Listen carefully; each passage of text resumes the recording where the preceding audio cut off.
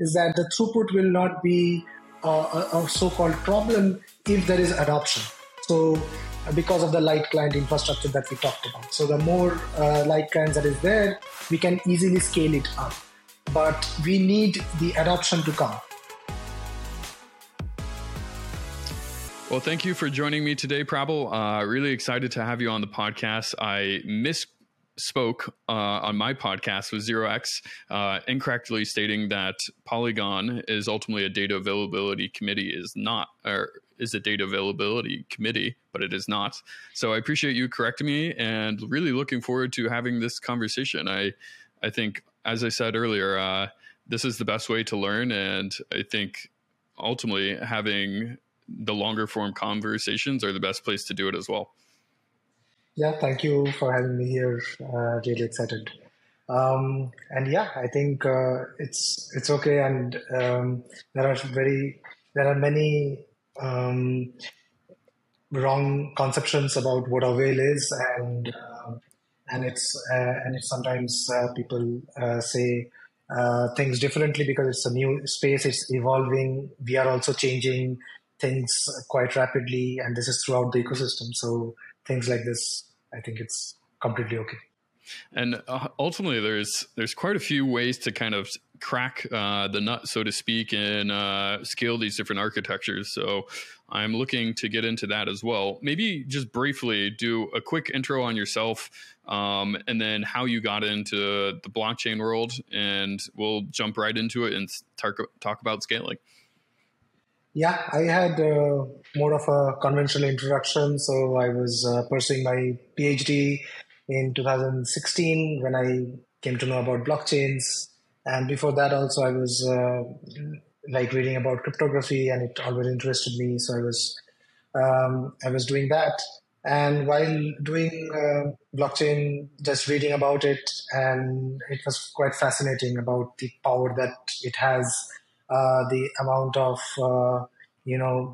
the trustlessness that it brings to the table, the openness that it brings to kind of having anyone participate in this protocol, and just have more auditable, verifiable, like interactions among non-aligned participants, so to say.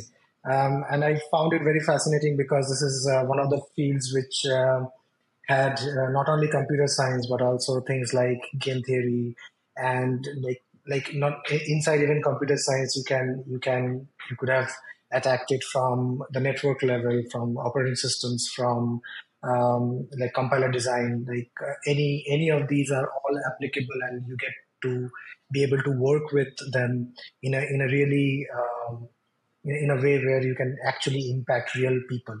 So yeah, so while doing my PhD midway, I realized that although I'm able to write some papers mostly about data marketplaces and how you can do like proofs of retrievability on data and things like that, I realized that this is good, but it is not making too much of an impact, and hence I wanted to switch to the industry. So in 2020, I joined Polygon and started working on Avail, among many other things within Polygon.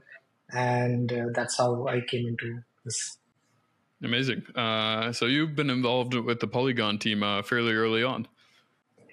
Yeah, it was a complete joyride there. We had the POS chain running when I joined, and since then there was a lot of like research went into proof of stake, into how we can scale, and Polygon was always about scalability and how we can scale Ethereum and things like that. So it was all very helpful.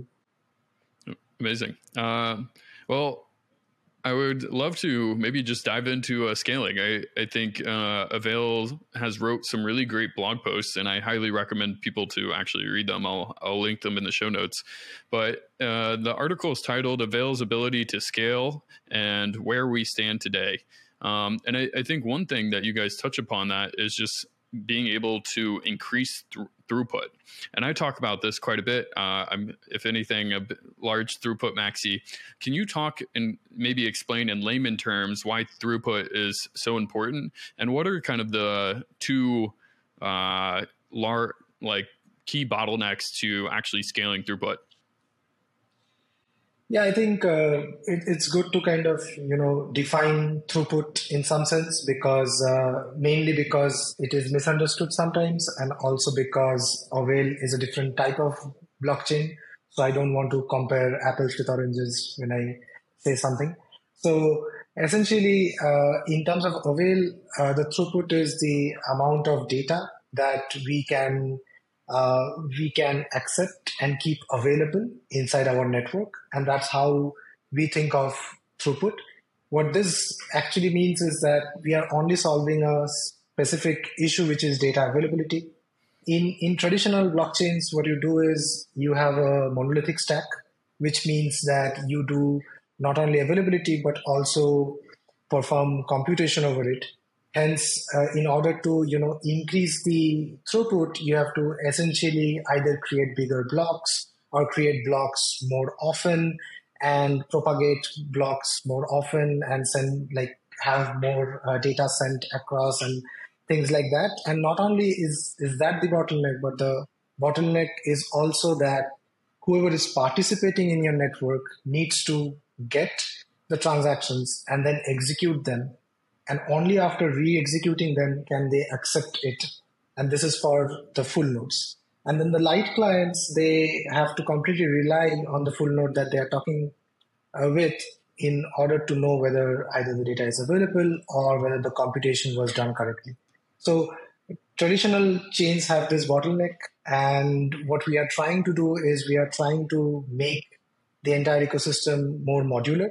So we are trying to create this base layer which only takes care of data availability, so that execution engines on top can do the execution scaling. And I can talk more about execution scaling. I think we could definitely go down the modular versus monolithic rabbit hole, but maybe sticking on the topic of throughput, I think the two big things that you mentioned was ultimately the block size and kind of the velocity of blocks. So how frequently those blocks ultimately come about. And I think that is kind of a misunderstood topic, maybe not in the technical world, but maybe for all the normies that are watching the podcast and trying to learn. Really, the amount of data that you can propagate is massive. Really, the true bottleneck that we all have to crack, just because if you can increase more data, ultimately that is more space for more transactions and you can build more interesting applications. So I think you put it beautifully. Yeah. And that's why, and there is the scaling challenge. Let's talk a bit about not only the challenge, but also the solution, right?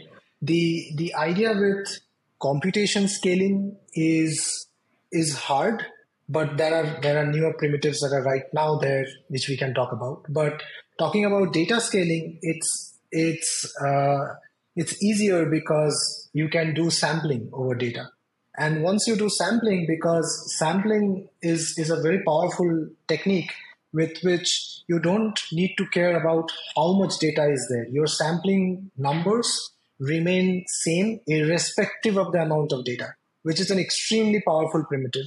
And that makes you not only like the light clients not to worry about how much data is being passed throughout the chain, but also at the same time the network is so to say elastic, in the sense that if you have more of these light clients doing the same amount of work, you can have actually more data kept available throughout the network. So I think that's why data scaling is extremely powerful, because it not only forms a base layer, but it also scales along with utility. Yeah. Maybe before diving deeper into light clients and full nodes, one misconception that I had, and I, again, just wasn't following it as closely as I should, was that the Avail project ultimately decided to break away from Polygon.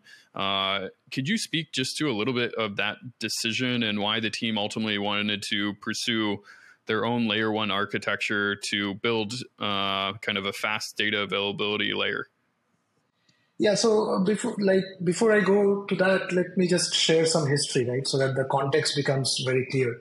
So before I joined Polygon, when it was a Matic Network, they started my co-founder Anurag and the other co-founders of Polygon. They started with building a plasma solution, and at that point, they wanted to again scale Ethereum, and for that, they wanted to have plasma, but if people are aware with plasma, then one of the main bottlenecks was again data availability and the mass exit problem that follows if you cannot keep the data available and things like that, right? So that's when they pivoted to the POS chain, but the idea of actually being the data availability being the bottleneck to scaling remained within. And that's why even before I joined, they dabbled with the idea about how we can make a truly scalable data availability layer. And so after I joined, we kept on working there along with other growing team working within Polygon. And ultimately, we wanted to, create a credibly neutral data availability layer so that not only the Polygon L2s, because Polygon has around 3 layer 2 projects within them, the Polygon Zero, Miden, and the ZKVM project, right? So we didn't want to only cater to those solutions, but we wanted to be credibly neutral so that we can cater to any execution scaling platform which wants to scale. That makes sense. That was recently announced in March, correct? Yeah. Yes. Okay, cool. No, it's hard to keep up with everything in the space. And so there's always new announcements and new things. And so definitely appreciate you adding more clarity there. Maybe jumping back to, so we've kind of established that in all blockchains, to really scale, the true bottleneck in the end game is increasing the amount of throughput. You can kind of do that in 2 ways, by increasing the block size or increasing the velocity of the blocks and how quickly they come. And then outside of that, the big thing that we all kind of know and love with blockchains is that censorship resistance, being actually decentralized. So before we kind of jump further into some of the technical nuance, could you just talk about full nodes and talk about light clients and their respective kind of duties and roles and how they play in blockchains before diving deeper into like block sizes and else? Should I cover it in a general sense or in Avail terms? I would just say in your terminology, how you view them, full nodes, why they're important, light clients, why they're important, and we can kind of go from there. Yeah. So in a general typical blockchain, what happens is there are validator nodes, there are full nodes, and then there are light clients, right? So validator nodes are just special type of full nodes who participate in the consensus. So in a typical proof of stake blockchain, they have staked, so they have a skin in the game, and they have the right and the authority to produce blocks. And these blocks gets appended to the chain, and hence creating continuing the blockchain. And what the full nodes do in a typical blockchain is that they download these blocks and then they verify the correctness. So not only that the validators or the validator set or the super majority of the validators, they not only agree to creating a particular block, but the full nodes also take that block and verify the correctness of the block. What the light clients typically do is that they rely on a full node to give them the correct information. And how they do, typically a light client only downloads block headers. So a block should be divided into a header, which contains the metadata, and the body, which contains transactional data and other things. So the light clients typically only download the header. They verify that the header has gone through the consensus, and then they query the full node and verify the information that they receive against the header. That's typical light client what they do. Now, if you think about something like Ethereum, what Ethereum light clients can do is like they can say query state, like what is my account balance? What is my account balance? And if they ask the full node, they will get back a response which they can check against, say, the state root, right? And this makes it verifiable, but it doesn't make it extremely trustless because you are still trusting the validator set to have done the state transitions correctly, to have computed the state tree correctly, and so on and so forth, right? So there is an inherent trust that the light clients need to have on the validators in this kind of a light client model, and that's where data availability designs and along with data availability sampling is extremely powerful.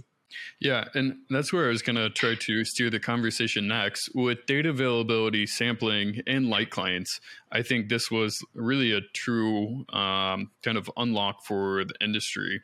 And ultimately, what it truly provides is as you kind of increase the hardware cost for full nodes, you can still get trust minimization via light clients. And so it kind of ultimately can offset some of those larger hardware requirements. Could you speak to that, kind of explain data availability, sampling, and light clients roles again in that process? Yeah, so what it means is that this validator set, which typically used to create blocks, will still create blocks here. These blocks right now, block creation process means taking some transactions, executing those transactions, putting them inside a block, making sure that the block is correctly formed and all valid transactions are there inside the block, and reaching consensus within the validator nodes, then sending it to the full nodes and the rest that I followed. In a data availability focused chain like Avail, what we do is we do not verify transactional correctness. So what do I mean by that is we check well-formedness, of course, but we do not check whether the transaction execution is done correctly. We treat all transactions as data blobs, so to say.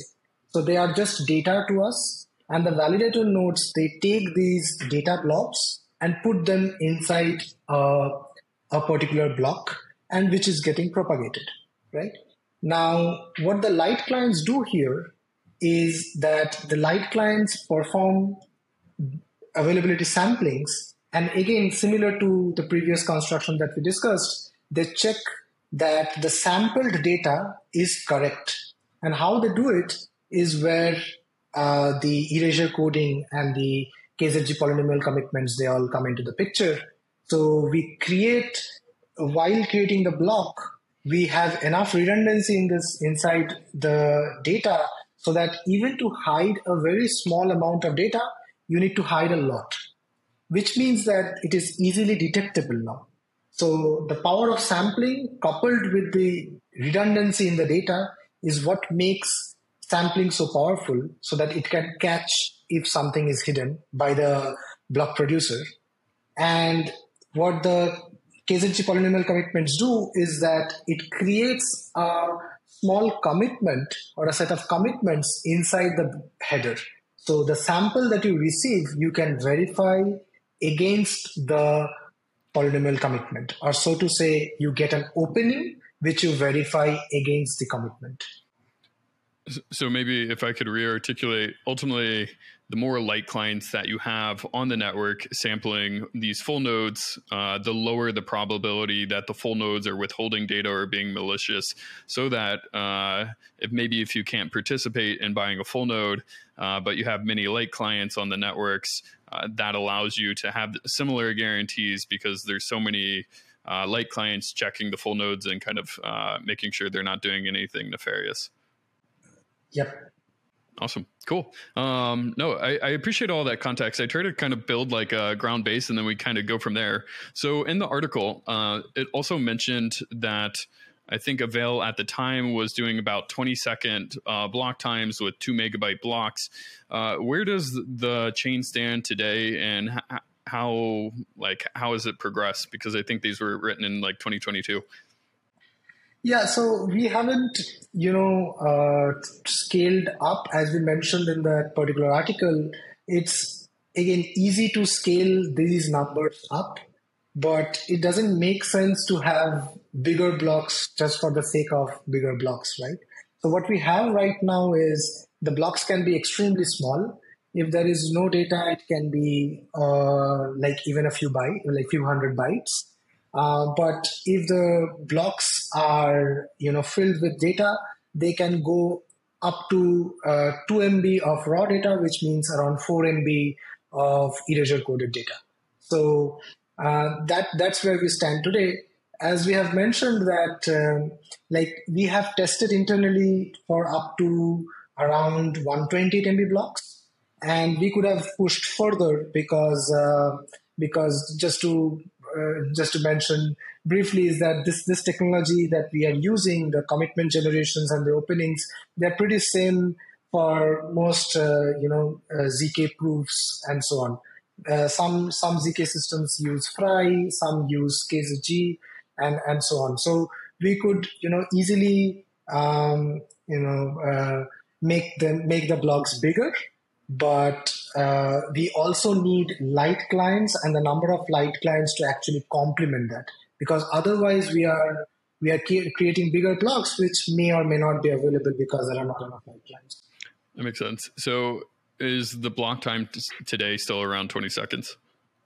Yes. Okay. And one of the things to clarify here is that the block time for a DA layer is not the same as that of a monolithic chain.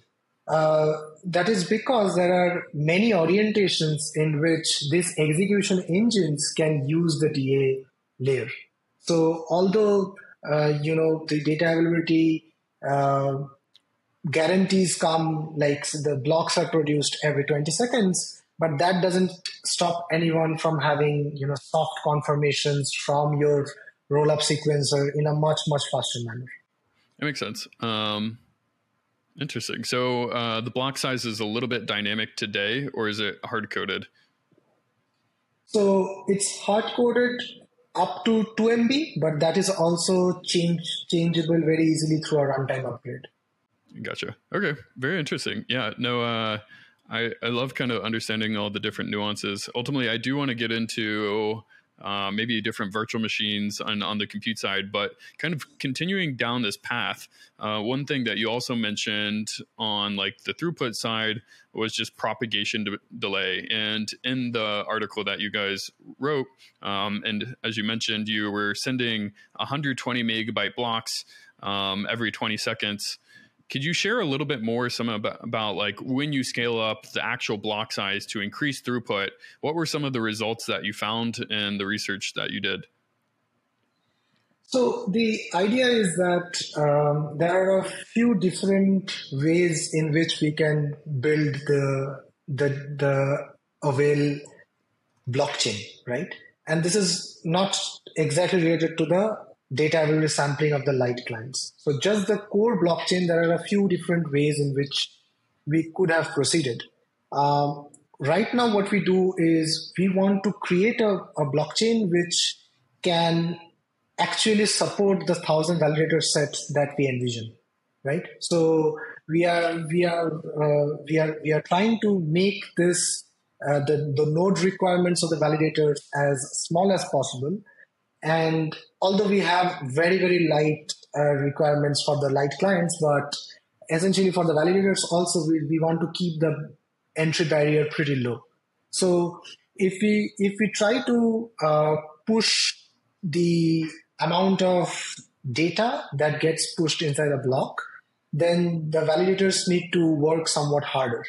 And we wanted to keep enough breathing space, and that's why we had a very relaxed block time, very small block data throughput, right, so to say. Having said that, why we wanted to keep it extremely relaxed is because this is just an optimization, right? We want to make the groundwork extremely stable, extremely resilient, because that's what is going to be the core of our chain, right? And we have been working on the node and the light client for the last 2 years and trying to make it extremely robust, because we are pretty sure that scaling it up once we have the infrastructure in place will not be extremely problematic, but it's important to do it in a right manner from the ground up. Makes a lot of sense. I mean, even doing it correctly is extremely important, but I think the other thing is just getting the demand. Outside of Ethereum, I'm not sure any other blockchain per se has really needed the demand or really hit throughput capacities. And so we still need, even though we're investing a lot in the infrastructure side, we need engineers, application engineers, to build really cool things to take advantage of all the throughput that you and the team are building. Yeah, absolutely agreed. And that is the main objective, right? That why are we building this base layer?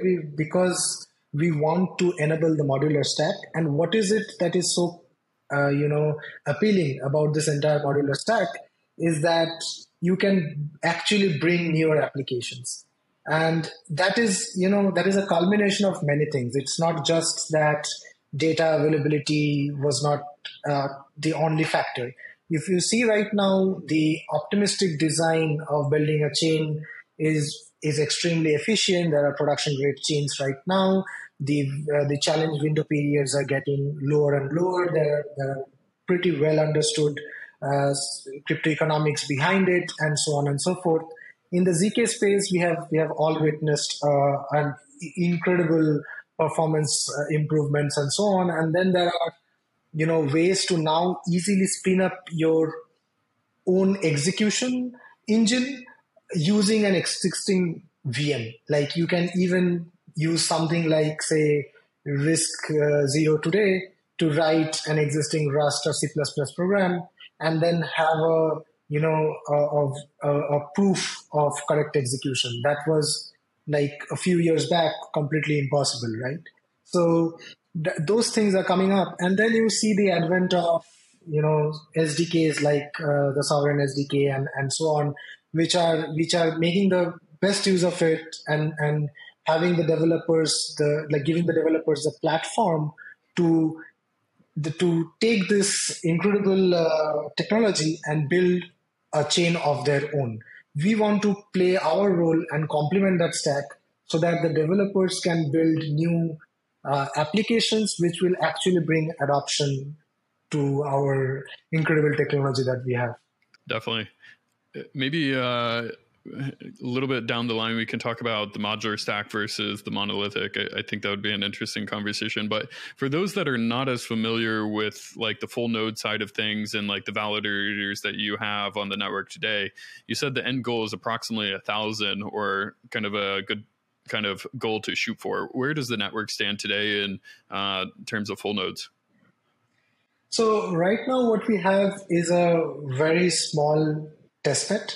We have around 15 validators or 20 validators in the testnet, but very soon we are going to launch the next phase of the testnet, where we want to increase the numbers to a very high degree. Why this was important is because we have been iterating extremely fast on the base layer. And if you have a very big validator set in the initial days, pushing changes becomes harder. And although we use the incredible runtime upgrades from the substrate ecosystem, where the coordination becomes much, much easier than existing, unlike other platforms. But still, we wanted to iterate faster. We wanted to have smaller sets. We wanted to have partners who can give us extremely valuable feedback.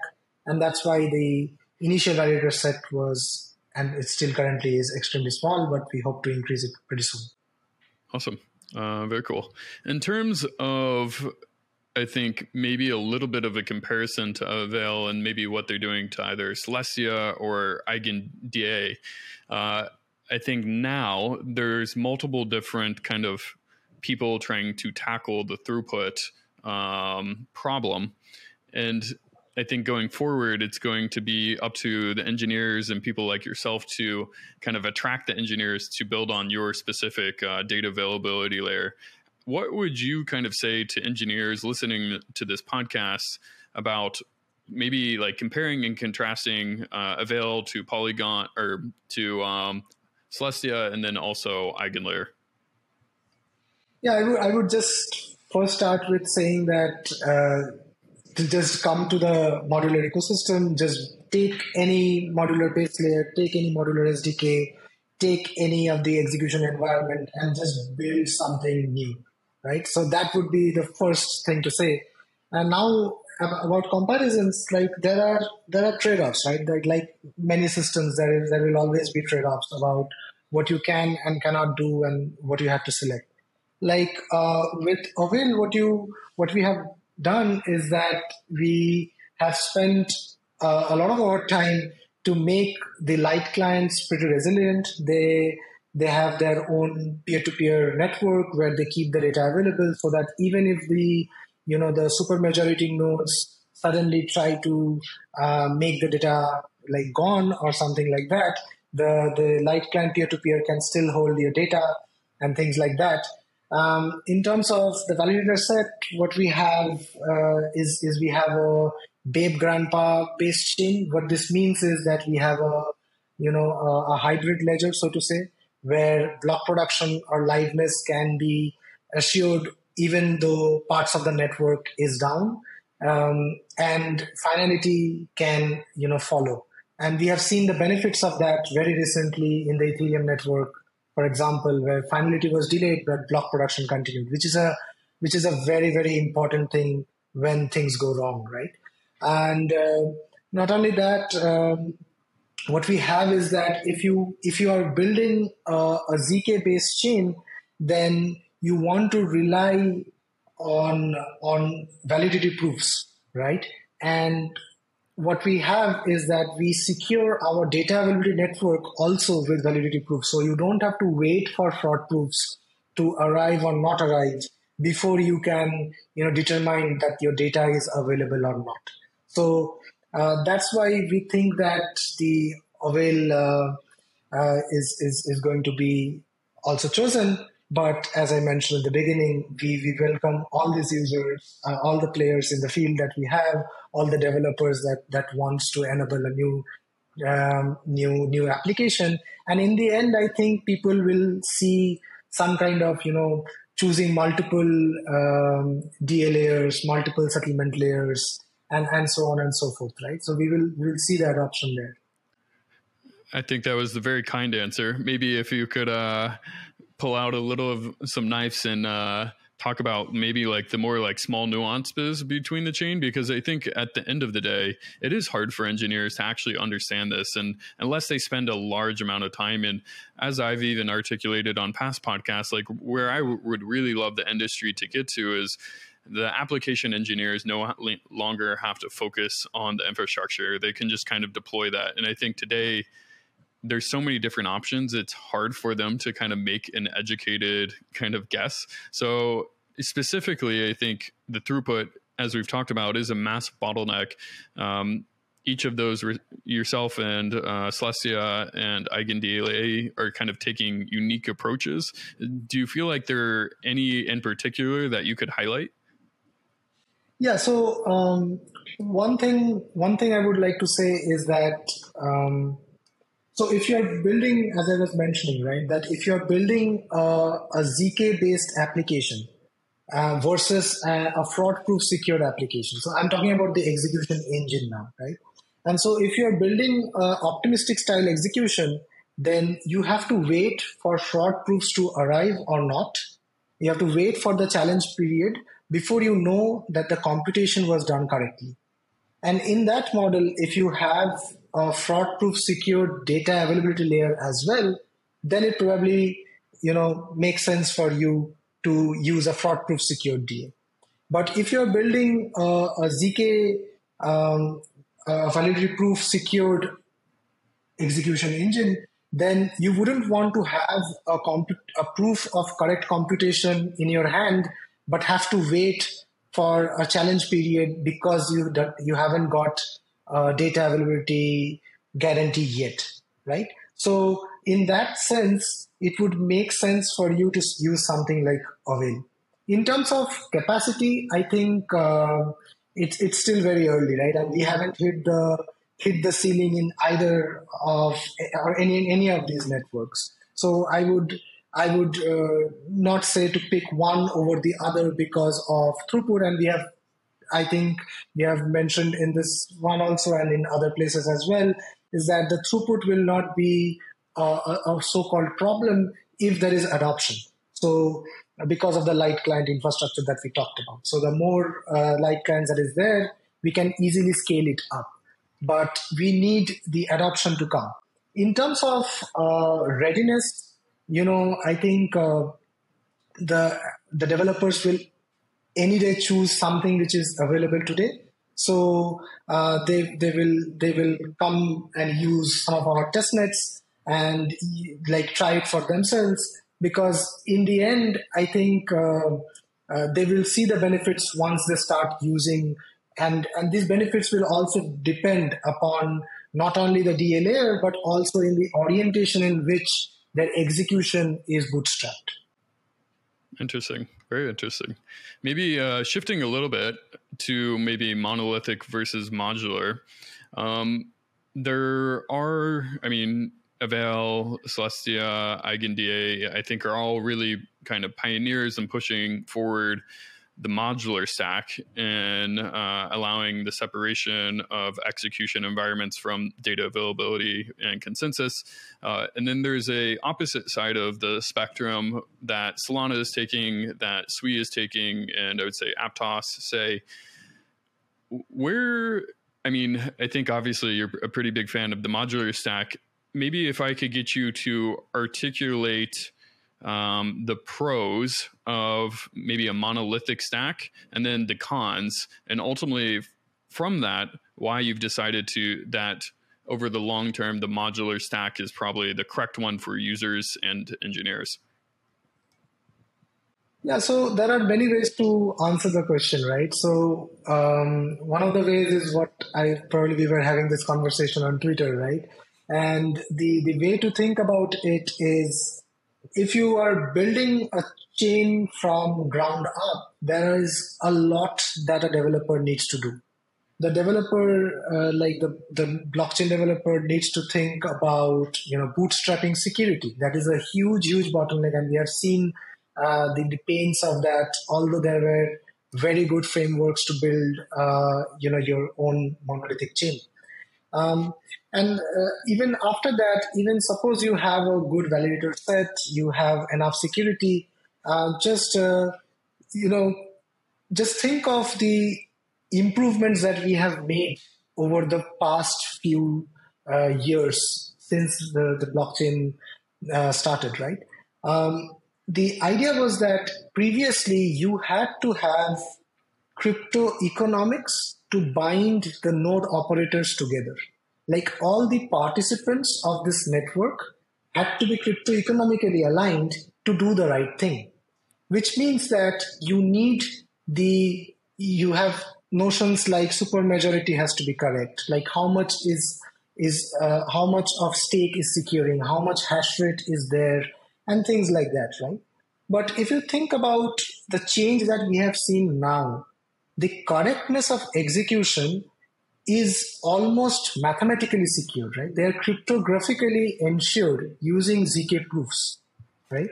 And what this means is suddenly from the model of supermajority being honest, we are going towards either honest minority in terms of optimistic chains, or you are relying on cryptographic proofs for correctness of execution.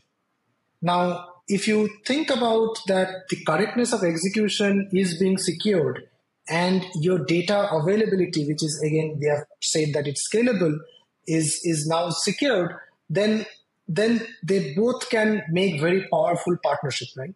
And then you do not need to run your own chain to secure your own chain to be able to run a trustless infrastructure, to run a decentralized, trustless infrastructure, depending on what your requirements are.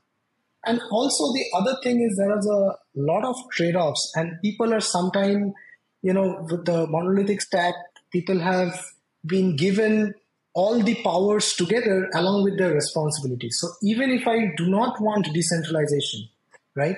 Suppose I just want a way to do it trustlessly, right? If I do not want that in a modular stack, you can run a centralized sequencer. You can maybe have force transaction inclusion to keep it censorship resistant at some degree. And then you can create an application which can have a particular user base. But what we have been doing with a monolithic stack is we are like the chain developers are the ones who have done their trade-off analysis, and then the application developers cannot do the trade-off analysis on their own. They're having to inherit all the properties of the chain itself. Now that might be great because you might not want to, as you might have pushed, is that you might not want the developer to actually do that. That's okay. And that's where we think that the SDKs will also play a role.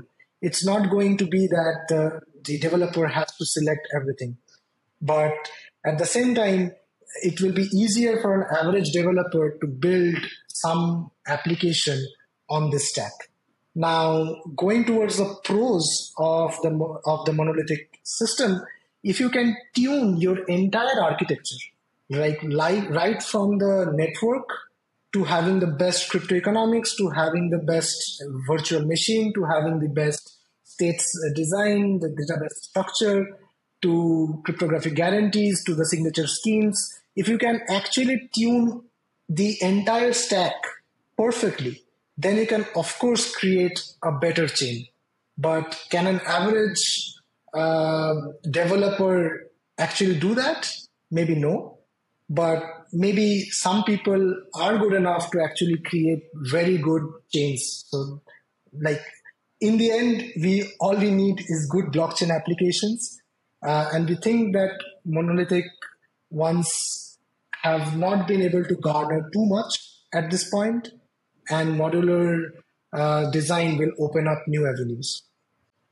Yeah, I think somewhere down the line, there was a misconception that modular blockchains are inherently, I think, more decentralized than monolithic chains. And I think it's incorrect just in the sense that now that we have light clients, you have like similar trust properties across whether it's a monolithic or modular architecture. But maybe if I could reframe just some of your key points, the biggest thing was for application engineers, if they wanted to spin up their own like custom environment, kind of change the virtual machine, change some of the specific parameters around how decentralized they want it to be, that's easier to do in a modular stack versus a monolithic stack.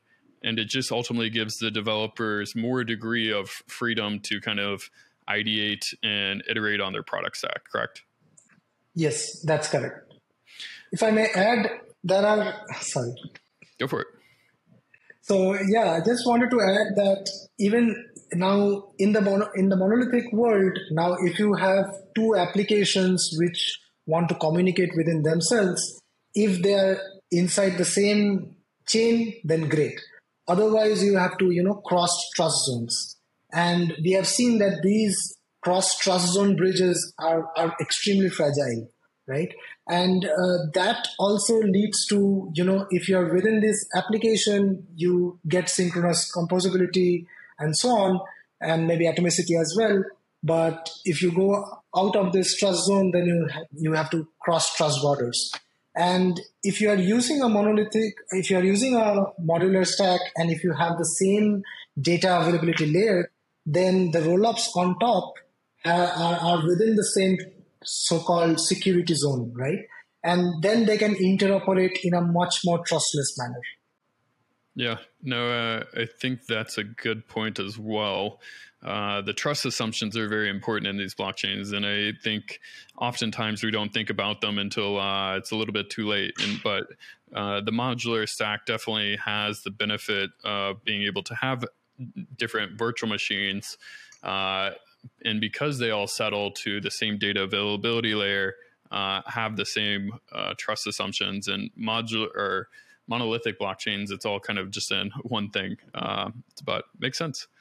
In terms of kind of virtual machine design, where do you think personally like the space is headed? Do you think EVM kind of remains the dominant architecture? Do you think parallelized virtual machines kind of come about? I'm curious your point of view there.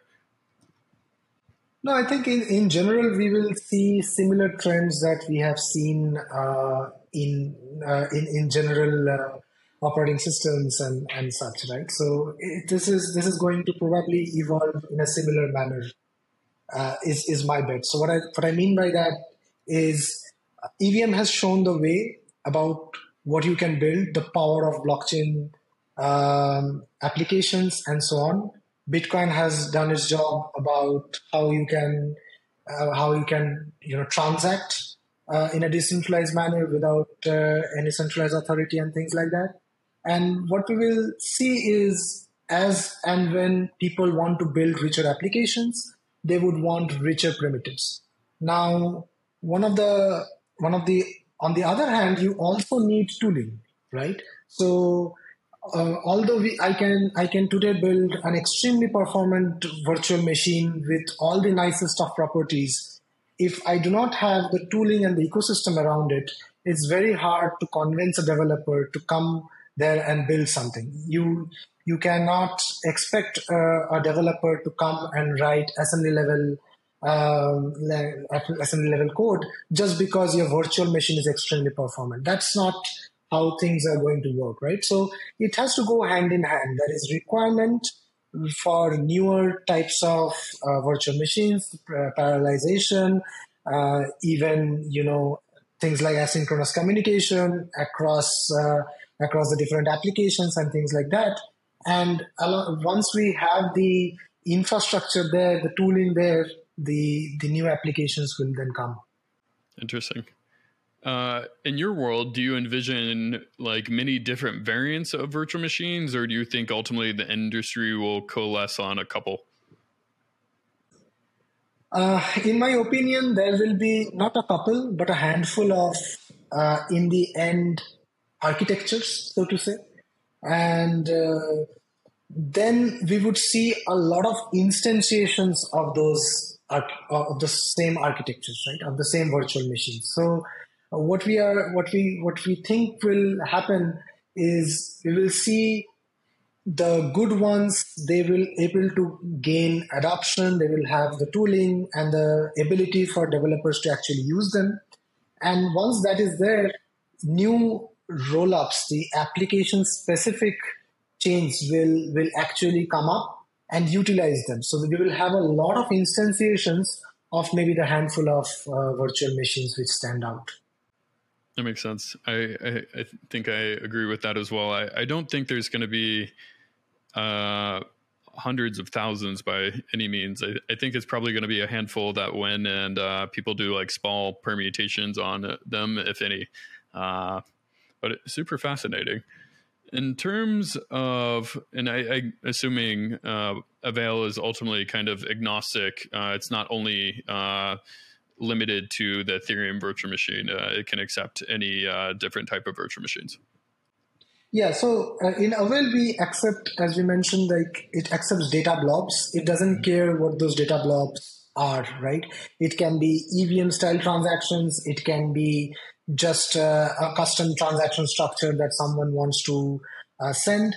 It doesn't care about, what kind of signature scheme do they use, what kind of transaction compression have they used, and things like that. We only care about the data blobs and the sizes of it.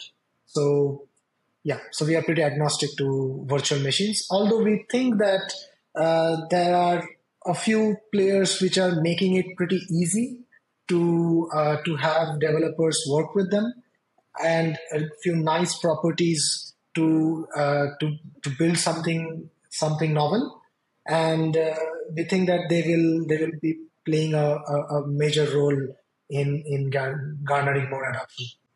Can you name those? Yeah, so I think even within, like we have Risk Zero, which, as I mentioned, makes it extremely easy to take it. We have Neil Foundation has an LLVM compiler that anyone can use. We have Polygon Maiden, which is an extremely novel type of model that it follows the actor-based model, and I think that is extremely scalable. It can be pretty good once it has a high level programming language to work on with. Um, we have, of course, we have EVM with all the good properties that we all know of. There is Solana VM, which again some of our partners are working on. So yeah, so I think all of them are pretty good.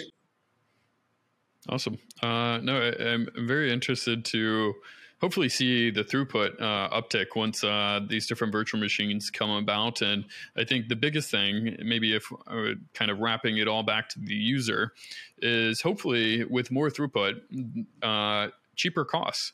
And that cheaper cost ultimately allowing engineers to build more interesting applications that were frankly just almost impossible to build on Ethereum today because of the throughput is so low and the fees are so high. So I am uniquely excited about what you're building because I want to see engineers take advantage of the more throughput. I think it will spur a large innovation of more interesting applications.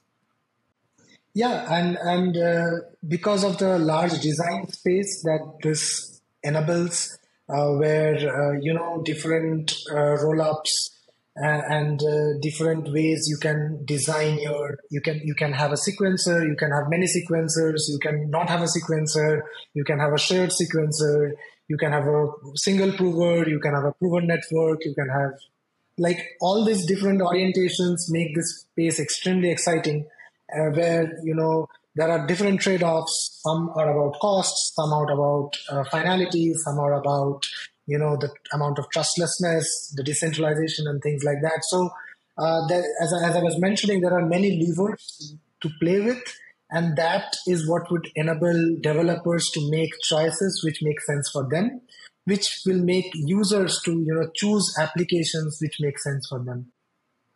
Yeah, 100%. In terms of, so we talked going maybe back to the beginning of the conversation about the blocks and ultimately increasing velocity. We talked about Avail and increasing the block size, so increasing the amount of data. Over time, do you also expect to decrease block time? And if so, what are you guys ultimately trying to target? So at this point, like you need the base layer block frequency to have subjective finality, so to say, because you want your batches to be final inside the base layer, and that becomes very apparent when you're using a base sequencing kind of a model where you do not want to have a sequencer, you want to use Avail as the sequencer, and then maybe faster blocks will enable faster confirmation times to the users and things like that. But I think like even if we try to push it to say something like 5 seconds, it will not increase that utility by that much. Like it will give them faster confirmations, but not all rollups are going to use this, right? Most rollups would want to offer soft confirmation to their users to give better UX. And you can see this today, right? You can see this today where, for example, I can take names and say like Arbitrum. They started with an inbox contract on Ethereum, using Ethereum for sequencing as well as data availability, and then computing the assertions off chain and things like that.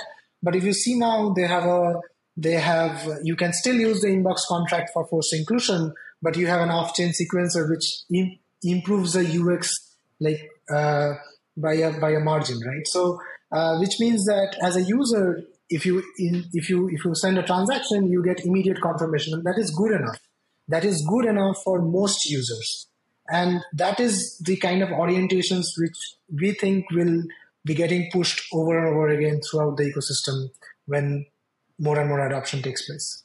Makes sense. Amazing. Well, I've really enjoyed the conversation, enjoyed the nuance. I love talking with engineers and people that understand the intricacies of these different blockchains. It's hard. And I mean, you've done your PhD to understand these. So I appreciate the long form content. In terms of maybe... Sorry to interrupt, but I didn't finish it. I left it midway. Oh, even better. That gives you more clout. But in terms of what you're maybe looking forward to, you said that Avail is still on testnet. Could you share any information of how testnet is progressing and ultimately when people can expect to use it in prod? Yeah, so the testnet is going pretty well. As I was mentioning, we are going to launch the next phase of the testnet. We are going to expand the testnet. We are going to launch new features and so on, along with the next phase. So that is progressing well. We are trying out different things. We are trying out more nuances, more and more. We are trying to improve the performance, to the security, to kind of take the optimizations to another level. And we are trying to reach mainnet sometime late Q3 or Q4 this year. So yeah, that's when people can use it in production. But if someone wants to use it today and just give us some feedback about how they like it, they dislike it, what are the integration points, how they would want to see Avail and integrate with it, happy to chat. Amazing. Sooner than I guess, than people probably are expecting. Q3 or Q4 is not too far away. In terms of what you're looking forward to in the industry outside of Avail directly, what things get you the most excited? What are you looking forward to either on the scaling front, either on building applications, the user adoption? What excites you about the industry? So I think in general, like I know I've been talking about modular and so on, but in general, what we want to do, and as a principle, is we want to scale trust, in the sense that if you see existing systems outside of blockchain, that is one of the main key pain points, right? And that is why blockchain became so interesting to us. Is how you can have you do not trust but verify, right? Things like that. You do not have to rely on a particular group or a centralized authority to be able to censor you, to be able to shut down the network and things like that. So in general, what we think is when we see newer developments which allow people to take an existing primitive, I wouldn't say an existing application, but every application has a few core primitives, right? So, for example, if we want to think of, sending transactions, that's essentially a ledger. And if you can have a ledger as a trustless primitive possible inside this architecture, and then you can have something like, say, an escrow and then an auction and things like that. These are primitives which are used very frequently and very adeptly because things have evolved over a lot of time in the traditional web space. And if we can take these primitives and enable them in a trustless manner inside our ecosystem, then developers are going to use them and build on top of them. So whenever someone comes with a potential to build something new, to have something which is not possible in the existing design, that really excites us. That's amazing. Yeah. The things that are being built that are not possible, but possible kind of on these new primitives, I think I fully agree are the exciting things that will ultimately push forward the industry, get us many more users, and hopefully the adoption that we've all built this infrastructure to support. Yeah, absolutely. In terms of maybe just wrapping up the podcast, I kind of do spicy questions, and then maybe I'll open the mic to you and see if you have any questions for me. Maybe one spicy question that I asked in the past was, what blockchains, do you think, or ecosystems do things uniquely well that you maybe admire and kind of are copying bits and pieces of? And what architectures or designs do you think are just not going to be around long term? It's very hard to bet against, but at the same time, I can maybe say what we got inspired with.